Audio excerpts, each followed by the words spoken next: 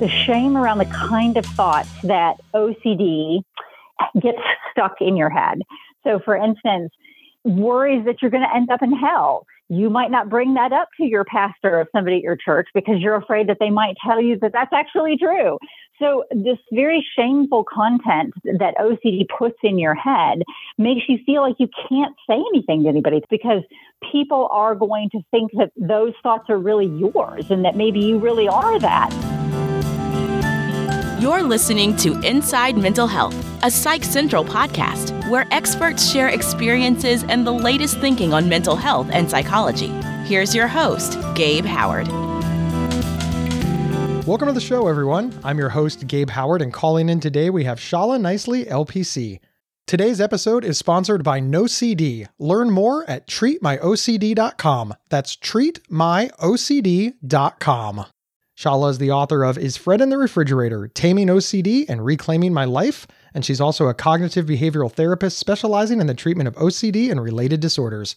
Shala also lives with OCD herself and has made it her mission to help the public understand obsessive-compulsive disorder. Shala, welcome to the podcast. Thank you so much, Gabe. I'm excited to be here.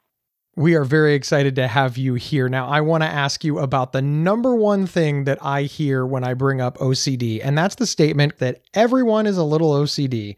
And I want to first ask you as a therapist, is that true? Is everyone, in fact, a little OCD?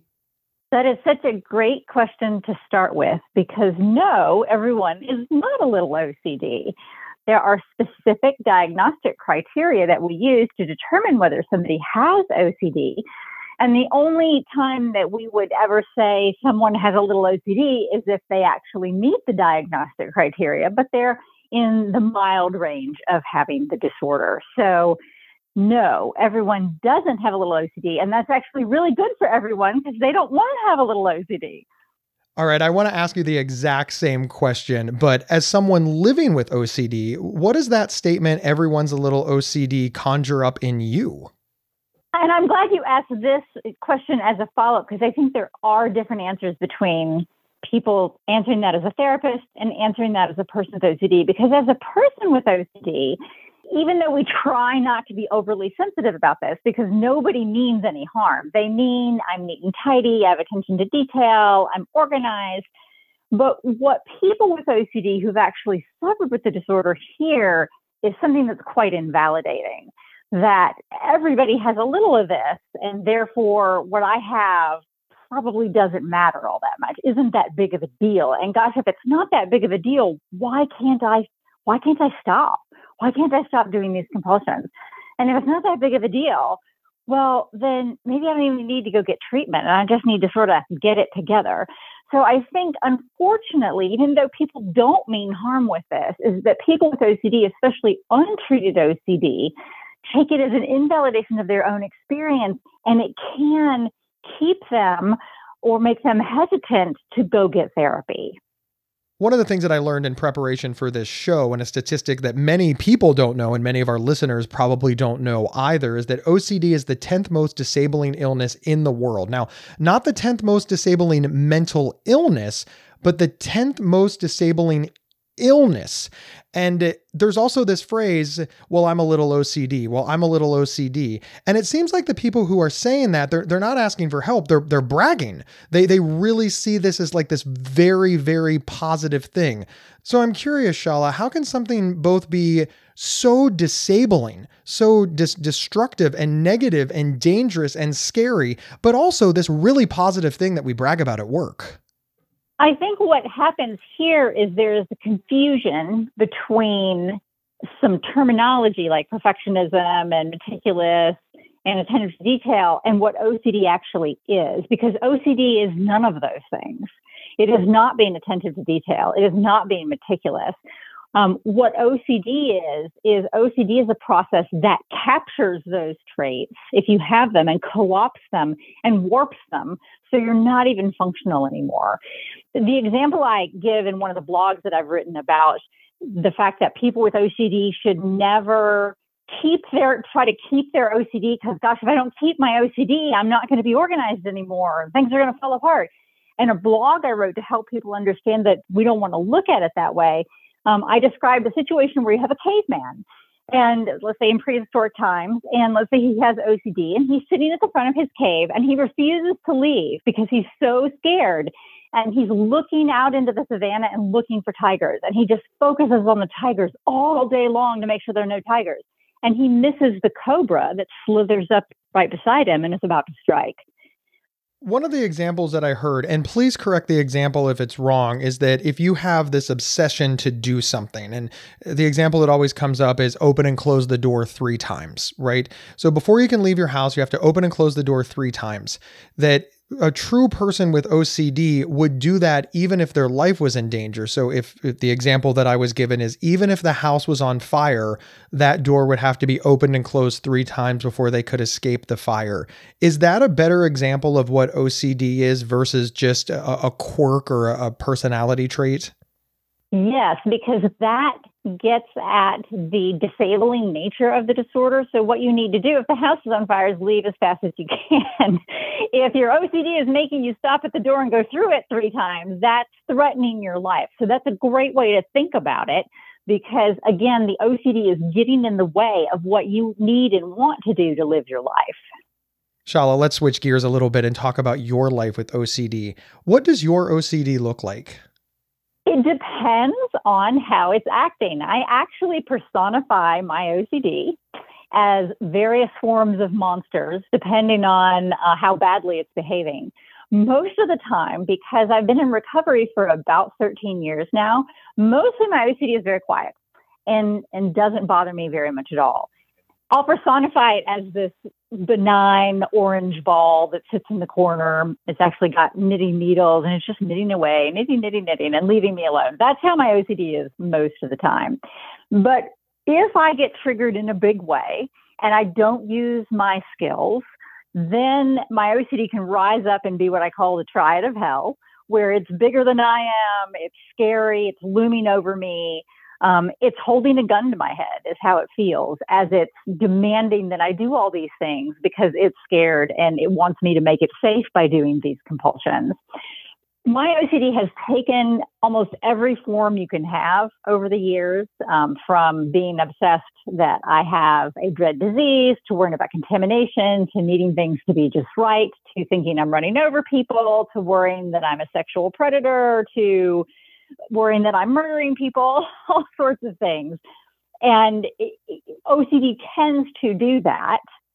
OCD tends to morph over time if it is not treated, and go from obsession to obsession to obsession. And what it's doing is it is playing off of the things that you hold the most dear. So if your relationships with people are the things that matter the most to you, you might end up with relationship OCD. If your relationship with God is what matters most to you, you might end up with scrupulosity and thinking that you're going to end up in hell. So OCD can morph and move around as your values move around. Something I was surprised to learn about OCD is that the content of the obsessive thoughts can be very socially unacceptable. I think that television and movies have always taught us that the obsessions are, well, just kind of quirky or annoying, but people obsessively worry about things like breaking the law, or that they're a bad person deserving of going to hell, or even on the extremes that they could be a sexual predator or a violent person. And I can only imagine that if these are the types of things that are running through your head that you're obsessing about, that someone would want to hide that, because after all, you wouldn't want the people around you to know that these are the kinds of things that you are thinking about. Is that common, that the content of someone's obsessive thoughts is what keeps them from discussing it with their friends or family? Very common. Most people who have OCD for any period of time end up with some sort of obsession compulsion duo that they feel very shameful about, that they feel like the content is not something they could share with even their closest family members or even a therapist. And this contributes to people not wanting to seek treatment because they're afraid that if they go to treatment, that they're going to end up in jail or a psychiatric institution for a long period of time. And so they hold all this in. They hold all this in silence. In fact, in my own experience, what my OCD did to me, since I've had OCD since I was a little child, is my OCD came up with what it called rule number 1. And rule number 1 was that we never told about all the things that we thought and saw in our head. Because if we did, we would make it happen. And if we did, we'd have to explain ourselves and no one would be able to understand. And I think many people with OCD have their own version, unfortunately, of rule number one. I know, Shala, that you just mentioned that people are uncomfortable sharing this, but you were able to get over that discomfort and share them. Would you mind sharing with our audience a couple examples of what you had to fight through to share in order to get the help that you needed? And are you asking like in the past what they were? Yes. It's an awkward question to ask because you just said many people don't want to share it because they're embarrassed. And then I immediately say, hey, what was yours? Gotcha. When I was a kid, I hit my head on the bottom of a swimming pool and then was convinced that I'd given myself head cancer. Also, as a child, I used to, when I was going to sleep, close my eyes and see images of my parents being decapitated by a guillotine. And then I would have to do a very complicated ritual that involved pushing my hands up in a particular way, like I was pushing the guillotine up away from my parents while creating this very elaborate mental movie in my head where I was saving my parents from the guillotine. And just before the blades fell, I was able to rip them away so they were safe. So that was an example of these violent images that people with OCD will get.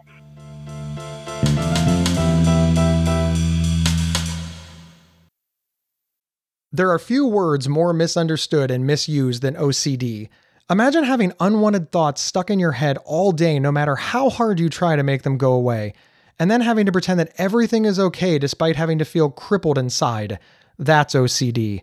1 in 40 people suffer from it globally, but there's hope. If you have OCD and need help, you can get better with specialized treatment. NoCD offers effective, affordable, and convenient treatment for OCD and is covered by many major insurance plans. Go to nocd.com to learn more. That's nocd.com. Gabe Howard here to tell you about the Inside Bipolar podcast from Healthline Media. He does the show with me, Dr. Nicole Washington, a board-certified psychiatrist. That's right. A guy living with bipolar and a psychiatrist team up to discuss living well with bipolar disorder. Listen now on your favorite podcast player or visit psychcentral.com/IBP to learn more. Subscribe now so you don't miss out.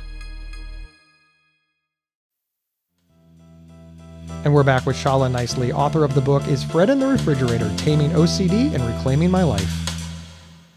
Sometimes I would feel like I had to, before bed as a kid, pray repeatedly over and over the same prayer for 20 or more minutes until I got it absolutely perfect, because I felt as a child that it was my job to be the protector of my parents, my family, my pet, everybody in my world. I was responsible for keeping them safe and alive. And these very intricate prayers that had a very specific order had to be done in a particular way and had to be done every night, or else something bad could happen. And those are just some examples. And I have many, many, many examples from my life. Those are just some examples of the types of things that people with OCD end up feeling saddled with, like they have the weight of the world on their shoulders. One of the examples that I heard is that as things that hit critical mass in the media, like, for example, the Me Too movement, where everybody was talking about sexual harassment in the workplace, and people with OCD start becoming concerned, well, what if I'm the problem? What if I'm the cause? Now, they don't want to go to somebody and say, hey, I'm worried that I have sexually harassed somebody, because that ends careers. That is very, very problematic. But then they start to obsess about it and they have no place to put those concerns. Is this the reality of life with OCD, that you can become obsessed with something that if you bring it up, the consequences literally are dire? Yes. And I think sometimes people will get triggered by stories in the media of violence, of assault, of murder, of other things. And then they'll think, oh my gosh, have I done that? And then they'll get lost in that story in their head.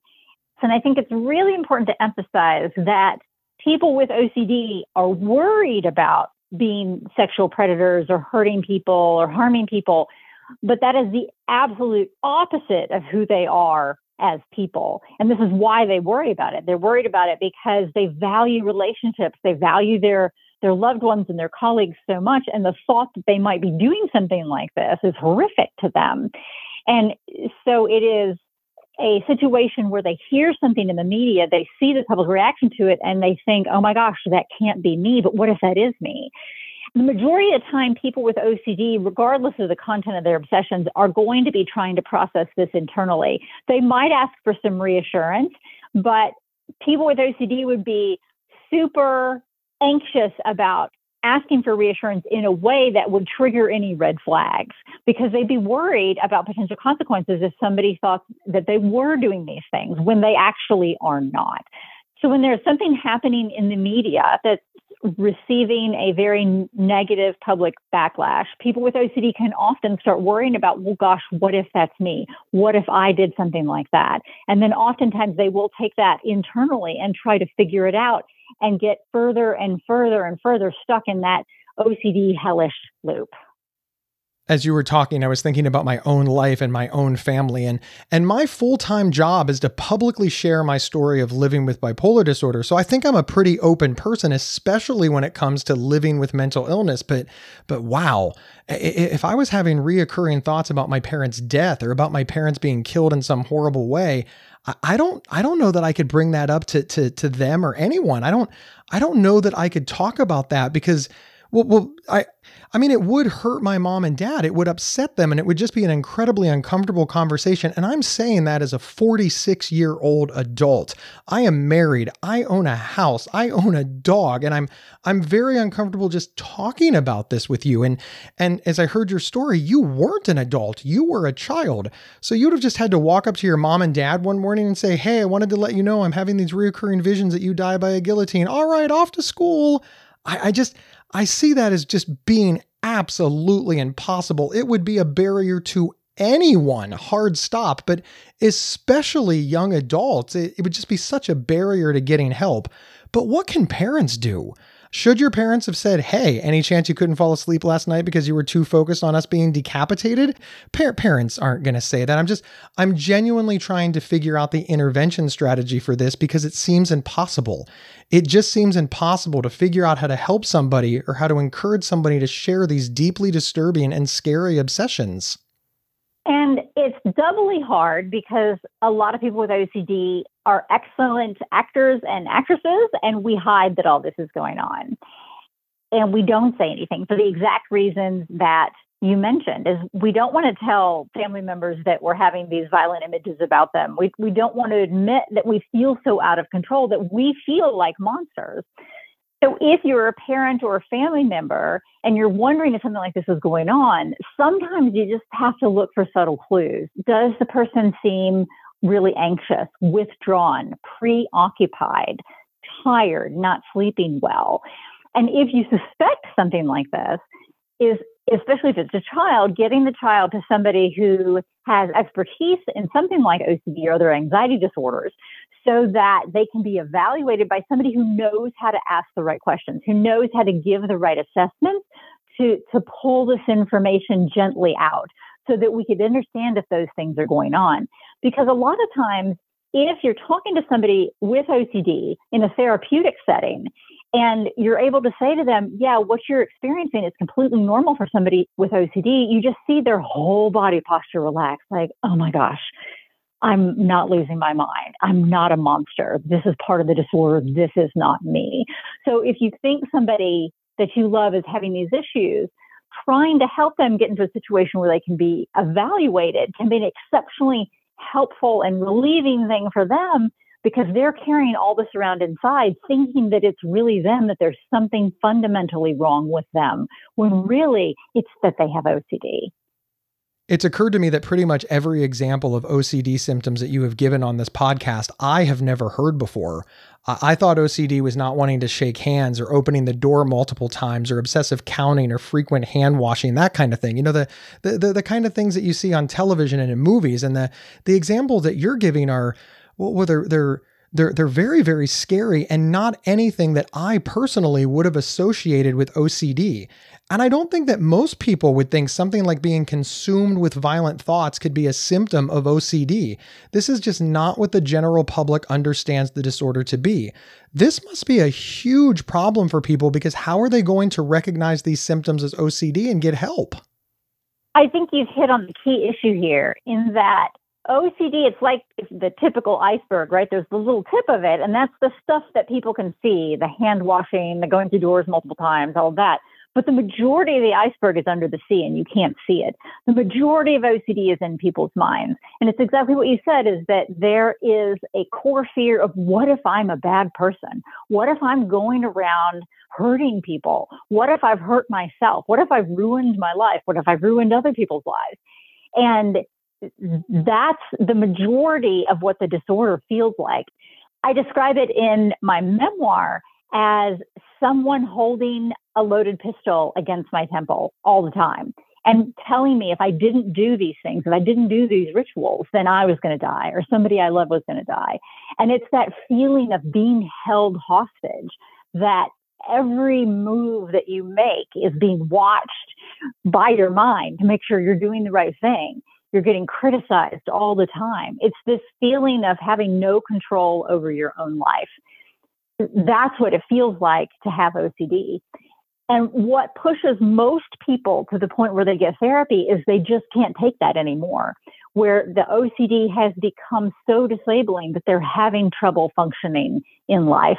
Most people who see me as a therapist are coming to me with severe OCD, because it takes severe OCD to really push somebody to be willing to say, hey, I'm having these images about my family I don't want to have, or, I think I'm hurting people, or I just can't let go of the thought that maybe I'm going to hell.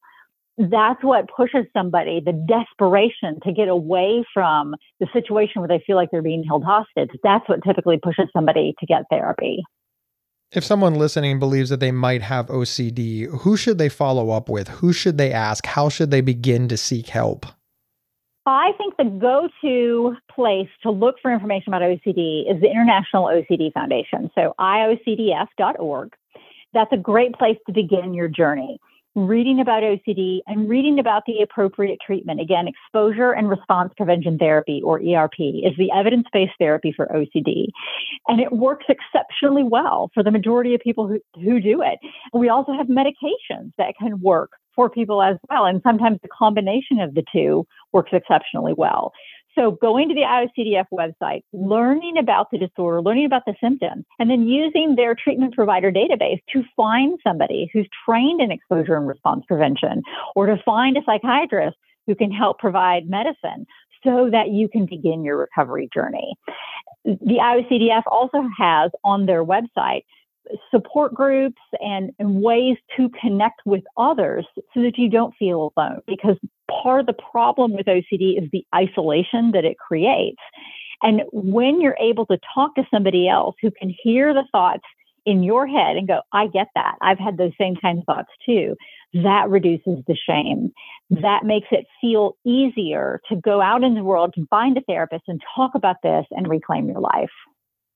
Shala, thank you so much for being here. I know that your book is available wherever books are sold, but where can folks find you online? They can find me at shalanicely.com. Beautiful. Thank you again. Thanks so much for having me on, Gabe. It was a real pleasure. You are very welcome. It was my pleasure. And I want to give a big thank you to all of our listeners. My name is Gabe Howard, and I am an award-winning public speaker who could be available for your next event. I also wrote the book, Mental Illness is an Asshole and Other Observations, which you can get on Amazon.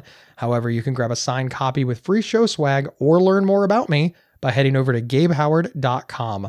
Wherever you downloaded this episode, please follow or subscribe to the show. It is 100% free, and you don't want to miss a thing. And hey, do me a favor, recommend the show, share us in a support group, share us on social media, hell, send somebody a text, because sharing the show is how we grow. I will see everybody next Thursday on Inside Mental Health.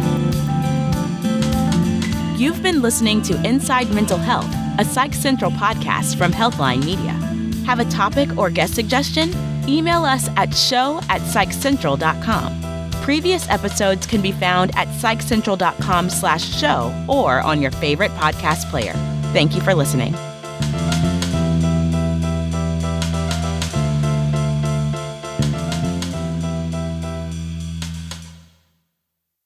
There are few words more misunderstood and misused than OCD. Imagine having unwanted thoughts stuck in your head all day, no matter how hard you try to make them go away. and then having to pretend that everything is okay despite having to feel crippled inside. That's OCD. 1 in 40 people suffer from it globally, but there's hope. If you have OCD and need help, you can get better with specialized treatment.